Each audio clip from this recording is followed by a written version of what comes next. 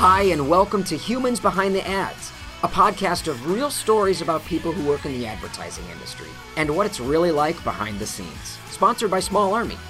I'm your host, Paul Dome, head of content production at Small Army here in Boston. Today, I'm talking with Senior Art Director from Small Army, Brandon Brown. Brandon, welcome to the show.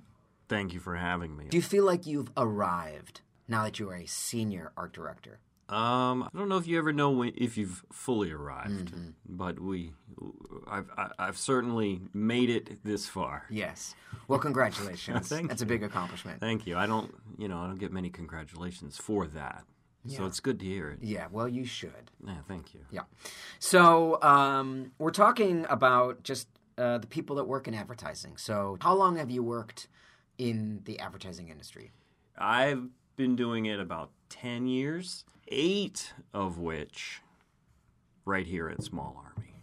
And prior to coming to Small Army, what was the company like? What were you doing? Were you doing art direction? In advertising in general, not the previous 10 years before that, right? Yeah, we'll get to that. Okay. No, I worked at some in-house advertising type places where it was more production. So you work in the creative department, and you've always sort of worked in that capacity, right? Always. Can you trace back your creative interests to maybe when you were growing up? Do you have memories of being creative or realizing like, okay, I may be cut from this cloth?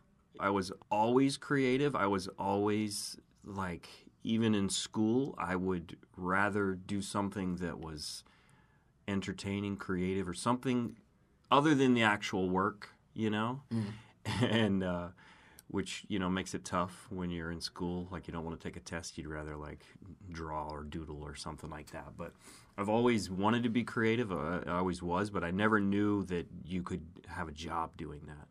Like, I never knew that there was a whole field dedicated to that. Yeah. And then, I didn't even realize I could use those skills in a creative field until I was, like, in my 30s. I had already burned out. Yeah. And then, it was like I discovered, like, graphic design or something like that.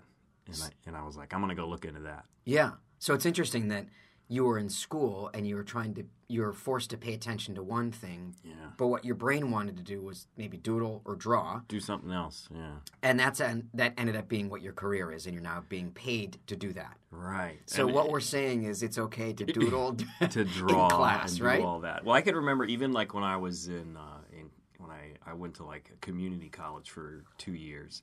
And was that in Massachusetts? This was in Virginia. Virginia, okay. But I remember instead of writing papers, I would make videos.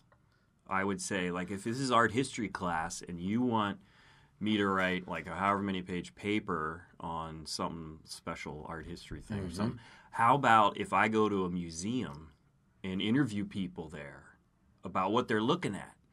And do I would try and turn it into a more creative thing than just writing down or typing. Back then, it was typing. That sounds great. How did you do? We did pretty well because the instructors were like, "Sure, if you want to do that, go right ahead." And we would have a screening. We would show it in class. That's how I would submit my paper. That's how you got out of doing a paper. Yes, and that's kind of like sometimes with advertising. Yeah. This is not really that exciting of a thing. Right. You've got this little product or an ad or some event, and how do we make people care? And it's better if it's the more boring or mundane it is, the more fun it is to make it interesting. Yeah. Maybe it's more of a challenge. Right. It's more fun because it's like, how do you make people care about that? So, all right, this is fascinating.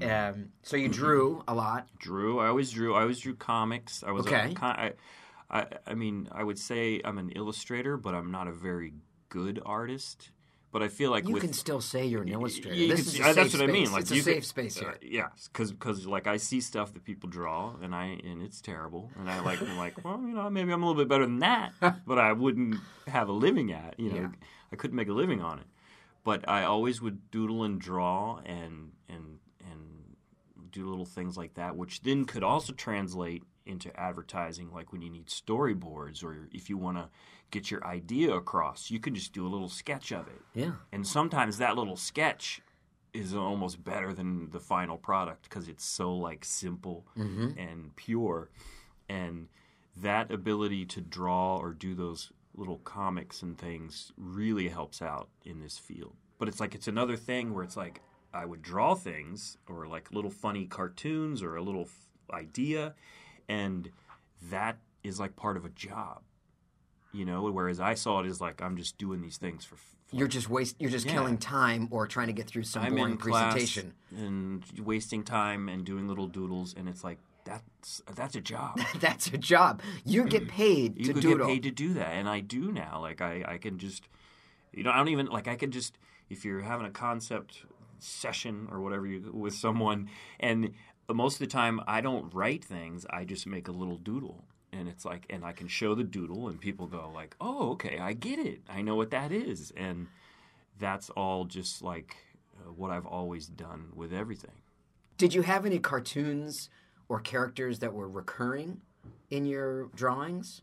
Any like comic characters or? I would always take like superhero characters and flesh out more of their like regular day life. Okay, tell me more. Well, I mean, it was like, is it like like you know, like say the guy like the Human Torch. If he went to the beach, like he's on fire, right? He's on fire, but he's on vacation. He wants to relax. Everybody wants to relax. You're at the beach. It's tropical. There's drinks, whatever. Let's go take a dip in the water. I jump in the water. My flames are extinguished. I am now a nude man at the beach. You know what I mean? Like this is very vulnerable for him. Right, but this is like not appropriate. Yeah. So like that's the sort of things I would put into a comic. Like what happens when the Human Torch goes to the beach? Do you have that comic? I do. No, really? I do. It's old, but like that's amazing. You know what I mean? But it's like that's the stuff I would find more interesting than, you know, that the Torch, you know, he beat someone up or whatever. Yeah. I did that, and like for a long time when I worked at a grocery store for years, and yeah. when I was bored, I would draw on the cardboard boxes in the back room, and I would draw comics of like, they would be like animals that were like high school age. You know, like animals, like sharks and elephants. And yeah, flies. They're in high school. They're high school. Okay, going through that angsty period. Yeah, you know, and I had a whole series of those. I did I drew hundreds of those, dealing with the troubles of growing up, a teenage elephant. I did those a lot, and then you kind of grow up and you're like, these are really stupid. What am I doing? Yeah. Was there ever a shift when you realized these things that I thought were stupid or a waste of time could actually become a job? Yeah, but I think it requires maybe other people latching on to it or something. A lot of these things I just do for myself. Like I would just do them to entertain myself or as like something to do, like a hobby. And I don't really I don't share them with anybody, or I don't put them out there.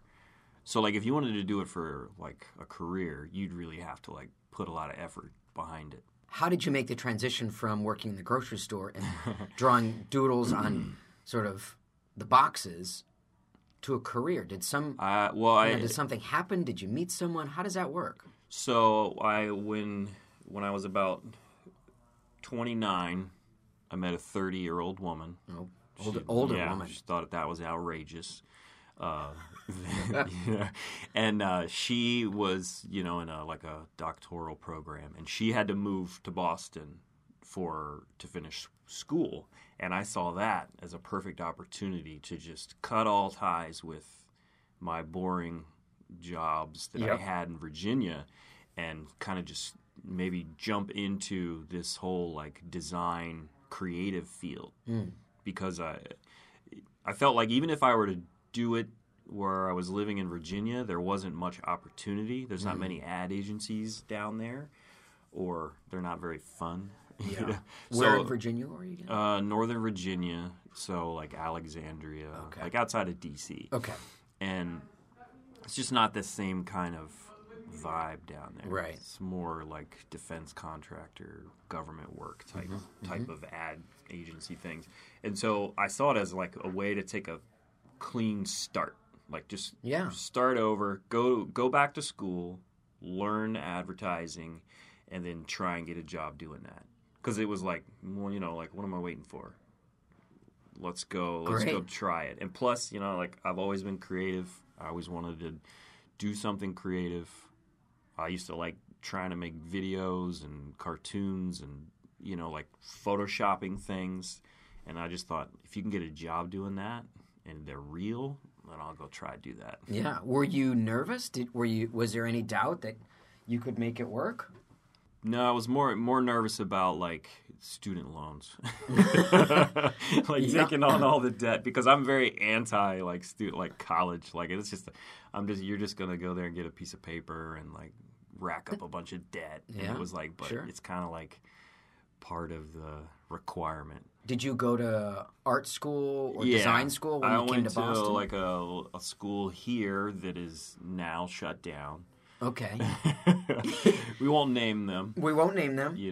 And they it was basically to learn the fundamentals of like the programs and basic design stuff. Okay. More design focused, where not as conceptual focused. Mm-hmm. But I felt like I've always been creative or like conceptual, and like what I needed help with was the design and like practical application of design, Yeah. And that must have been then successful because it got you a job. Well, it got me here to Small Army for 8 years, Paul. It certainly did. Nearly a decade. We're careening towards a decade being right. here. When people talk about agency life, there's always a sense of, an atmosphere of creativity and a spark. Mm-hmm. And I'm curious, is that something you felt that keeps you working in this industry? Depends on who it is. Like, some people might need, like, the collaboration is where they get that spark. Like, they get it with their team or their group or partner or something, and them talking gets ideas and this and that. But I'm pretty much like a person who's in my head all the time. Mm-hmm. I'm always like, you look at something and think, what was this or that? Like, why is that like that? And then I may mention those things to the creative team or the people on the project, whatever. And then that can create more stuff. But I kind of feel like even if I wasn't here, I'd still have these ideas. Yeah. And I would still maybe like have those ideas and make them for myself, like I did like silly comics or whatever. You know? And then scribble it down, put it on something, and then put it in a drawer and forget about it. Yeah, like the Human Torch cartoon that goes to the beach. And it just goes nowhere, but I had the idea, so I had to get it out. Do you have any side projects or any thing on this, that you do outside of work that either recharges you or inspires you? I mean, I have to imagine, working in an agency can be taxing and draining because you're being asked to like come up with ideas every day. Yeah. Is it draining? Maybe we start there. I feel like here I get to do enough creative things that like even when I'm at home or, like it's mostly like doing stuff with my kid or something. So I save. I don't really have. I don't know. I don't do many things outside of work that are creative. That I mean, I may have ideas here and there, like a phrase that's funny, and I'll put it on a T-shirt or something like that. Yeah, but it's more like just for. Are you wearing one of those shirts today? Yeah, but it's more of like just something for myself. But like, I don't have any long ongoing hobbies or projects or anything like that, other than say like my son.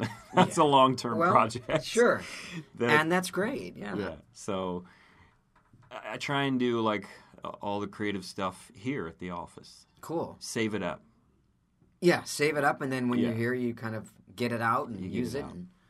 As much as I can. As much as you can. Cool. So I guess I want to ask if you had any sort of advice for someone who's kind of maybe thinking about going into advertising, or maybe someone's listening to this show and they've got a child who's wildly creative, or they see them, doodling and drawing. Like, what kind of advice would you give to someone who's like in that space? I would say that like they should definitely pursue it. You know what I mean? Like if you draw or this and that, like try and figure out like how can you turn that into something more than a hobby. Mm-hmm. But also like if you're gonna get into this field, like be yourself. Don't try and change yourself to seem like cooler or something, or like you fit in. I feel like a lot of times when we interview people, they're like they're trying to show like they could work on a big brand or like this or that, and they're trying to fit within like certain confines or something. But it's like normal when you're being interviewed. Like I'm kind of like looking at who they are, who's this person, right? So like even if you want to get into this field, but you love doing pottery, like talk about your pottery, talk about your passions. You know what I mean? Like even if you can't apply it to advertising, the fact that you're into it that much, or that that's something that drives you, kind of shows how you are as a person. So like even if you can use those doodles, or like what if you're going to be on like the account side, but you still love to water paint or whatever, like watercolors or something. Yep. Then if you can talk about it, like like you know it, then that helps you. But because I feel like even here at Small Army, everybody can be involved in the creative process. Mm-hmm. So if there's any way to show like that you have that passion, it's better than like trying to pretend to be something else. Like so there's a sense of being be yourself, be yourself, but be authentic and show that you care about something, show that you have a passion. Right. Yeah, even if it's like collecting jelly beans or something, like. Well, I'm sure. Let's hope. Someone is listening to the show, being like, "Oh, finally, yes. I can come to Small Army and show my collection of jelly beans, and I might get hired." You might be able to turn that jelly bean collection into like some sort of amazing Instagram feed, like where it's like a jelly bean a day, and you put them in different places, anything you want. But that's a creative outlet, right? Yeah. And then you might be able to turn that into a career, Yeah. People will want to send you jelly beans for you to photograph and then tag them in it and all that. Yeah. Even I started in like some like creative services department, but it's like it gives you a taste, like sure. Maybe take the less glamorous position in the field to get yourself to the glamorous one. Mm-hmm. But it could be just also that I'm more of a pessimist, so it's just like if I could just get in there, that'll be good enough for me. That's good enough. Yeah. Some people might not be able to settle for that. So there's something then to be said for kind of recognizing what maybe your natural gifts are. Yes. And sort of allowing them to be supported and flourish and just kind of see where that goes. Right. And to take them, like, say if you want to be in the creative field, you want to be like an art director or a designer, and you have something that is a passion of yours, turn it into a project or turn it into a portfolio piece that shows, like, who you are, what you like, and can show, like, people that are going to hire you that you can really focus on something and care about it, and pull your style through it. So at Small Army, we help our brands discover kind of what their soul is. We kind of talk about that as like the moral of their story. And I work here though. I do know you work here. Because I know this. Yes, you know that. This is for people listening. Okay. This podcast is for more than just the two of us. Right. Although we'll probably be the people that listen to it the most, right, and the families and friends that we share it with. It's true. Yeah. So if you had a moral of your story, a belief that you try to live by, and I'm putting you on the spot, to think of some, what would that be? So my personal moral of the story is lower your standards, you'll appreciate more. Which is a wonderfully pessimistic, yes, yet which sums on some me level up. Optimistic viewpoint of the world, right? Right. That's just, like if... Can you say it again just for the listeners who got so excited when they heard it the first time they forgot? Okay. So my personal moral is lower your standards, you'll appreciate more. And what does that mean? Well, it kind of means like if... It's my way of saying kind of like if you expect the worst, then you might be surprised with the outcome. Type of thing. This is very uplifting. Yeah, Thank you. But that's me in a nutshell. It's kind of like, yeah, like you went to the car dealership, you wanted the most expensive car with all the features, then you saw the price and you're like, well, maybe I should have just got the base model. Yep. I would be just as happy with that base model car. Is there something on the flip side of that maybe trying to strive for perfection is maybe a recipe for not enjoying things? Right. Yeah. I mean, but there might be people that's what they want. They want perfection. They're not being interviewed right now, right. Brandon. Senior so art for director me, Brandon Brown. Perfection is not my end goal. It's more of like, is everybody satisfied? Does everybody involved like what we're doing here? Cool. Not me personally, my perfection. Like it's more like, everybody here, are we all good with this? Because I am. I want to make sure you guys are. Yeah. And that's how I kind of approach projects. Like, let's make sure everybody's on the same page. Great. Well, that works out well in advertising because it's so team-based. Yes, and especially here at Small Army. Mm-hmm. Yeah. Do you have any parting words you'd like to leave with our listeners with? Goodbye. That's touching and very original. Very original. I want to thank you for sharing your story here. This has been Senior Art Director, Professional Doodler VP. Pessimist. And pessimist. Great. Thanks so much, Brandon. Humans Behind the Ads is sponsored and produced by Small Army. Check us out on Twitter at Humans Behind Ads. Remember, we're all human. See you next time.